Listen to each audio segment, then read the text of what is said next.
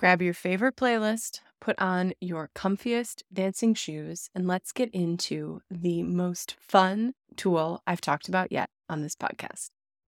Welcome to Grad School is Hard, but a Thrive PhD podcast. I'm Dr. Katie Peplin, and this is a show for everyone who's doing the hard work of being a human and a scholar. And in Season 2, I'll introduce you to various tools that might make the hard stuff, from writing to managing your time to taking care of your brain, just a little bit easier. And if you rate and review this podcast, by the end of the month, you'll be entered to win a free session from me.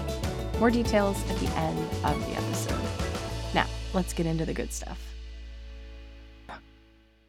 As the title of this episode suggests, today I'm here to talk about dance parties. Or, more generally speaking, a break that you take during the day that moves your body. Dance parties just happen to be my favorite version of this. So, in case you have never heard of a dance party, let's be clear about what I mean when I talk about them. It's just you put on your favorite song and you move your body. You don't have to dance or dance well. It can look more like a wiggle or a shake. But the idea is that this is a time that's boundaried, the start of the song, the end of the song, and you get up out of your chair, you loosen up your hands, you move your body as a way of taking a break. The reason that I feel so strongly about body-focused breaks are because we as scholars spend so much time in our heads. For me, I can sit down at my desk at 8:30 or 9 o'clock, and literal hours can go by. I'm talking 5-6 hours before I realize that I might be thirsty or hungry, or maybe I need a break, or to use the bathroom, for example. I live most of my scholarly life, and let's be honest, some of my human life too, very much brain focused. It's hard for me to remember that I have a body when I am in the middle of a juicy research question, or if I'm in the middle of an anxiety-fueled writing session. It's really hard for me to zoom out of whatever it is that I'm focused on and pay attention to my body. But the problem with that is that eventually my body will make its needs known, and it's really hard for me to get back to whatever I was doing after I do that. When I'm in these really intense brain-heavy sessions, the likelihood that I'm going to crash out of them and need some recovery time, very high. Body-focused breaks are my way of helping forestall that a little bit so that I have a little bit more control over how and when my focus sessions end, instead of just having them end whenever I collapse at my desk.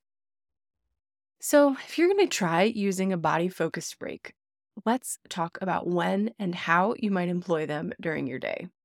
I especially love them as a transition point. If you are switching between teaching and writing, or research and outlining, or your emails and something else, a dance party in between that can really help loosen up the energy and give your brain and body a chance to sync back up again.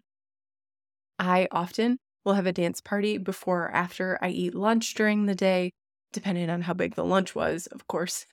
But that also helps me mark that transition. It's a way of kind of getting my body involved so that it's not just next task, next task, next task, all up in my head.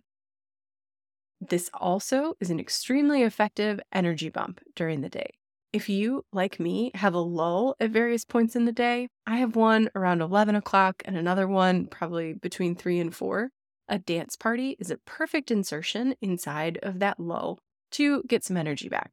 You wiggle it out, you shake it out, you dance it, you pump it up, and you don't get, full energy stores back after that, but you might get the 5 or 10% back that you need in order to focus just a little bit more effectively and get 1 or 2 more things checked off your list. There is absolutely no way to do this kind of a break incorrectly, as long as your body's involved. The way that you can compare it is take, for example, a standard Twitter break. I know that when I first started using Pomodoros, and see last week's episode for more about how Pomodoros work for me, I would be like, great, okay, 25 minutes of focus and then 5 minutes of Twitter. And those 5 minutes would be really stimulating for my brain, but the timer would start again and it would feel like my body was stuck in the same position, sometimes for 2, 3, even more hours at a time. that would make me sore, cranky, tired, hungry. It would be really difficult to feel the sense of the time passing when my breaks were having my body stay in the same position that it was during my focus sessions. The people that I find who especially benefit from body first breaks are what I lovingly refer to as brain in a jar folks. I once told a therapist that it was my most sincere desire to become a brain in a jar that somehow was able to type, and so that I wouldn't need to sleep or eat or rest or do anything. I would just be a brain offloading all of my intellectual capacity into the computer. Things would be great. And she was like, well, brains in a jar can't really go for hikes or enjoy the sunshine or a really good piece of cake. And I was like, touche, Dr. Nancy, there are some benefits to a body. But those people who are focused and really have a hard time getting into their bodies can really benefit from breaks like this because it's a chance to sync back up again. If you think about your body and your brain being on two separate tracks during the day, sometimes they're pretty far apart, and a body focused break is a chance for them to sync back up again and be like, oh, hey, body. Oh, hey, brain. Are you hungry? Are you thirsty? Do you need to switch gears? Do you want to go outside for a second? It's a chance to sync up and ask those questions when, if those two pieces of you, your body and your brain, are on separate tracks all day long, it's really hard to tune in and see what you might need. I also think that breaks like this are especially good for people who have the just one more thing tendency.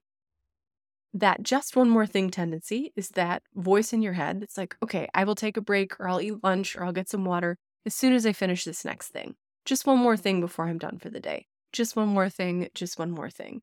A body focused break gives you a chance to say, okay, do I still want to do that thing? Is it important? Is it better for me to switch? Is it better for me to change gears?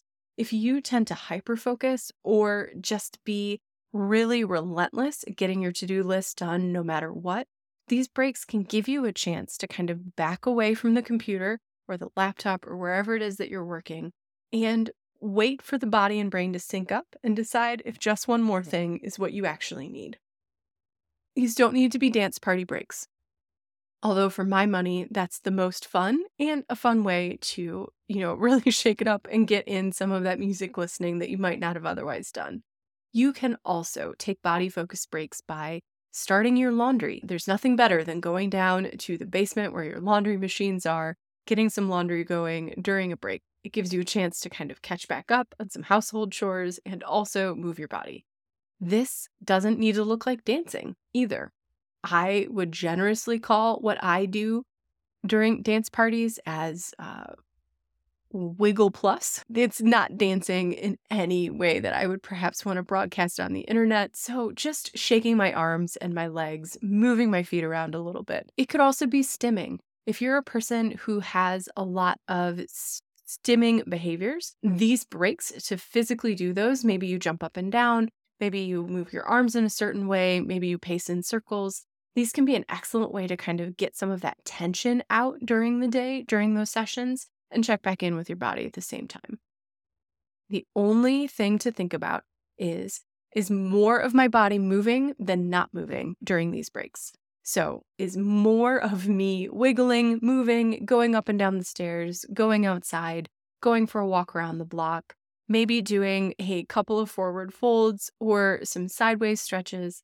There's no way to do it wrong, like I said, as long as your body and brain are kind of giving a chance to stop working, even if it's just for 2.5 or 3 minutes, but maybe a little bit longer. It gives you a chance to say, okay, let's sink back in, let's get the parts of me back together and make sure that I'm moving forward with intention. And if you're the kind of person who really benefits from periodic reminders to move your body just as much as you're moving your mind during the day, you might want to check out my community.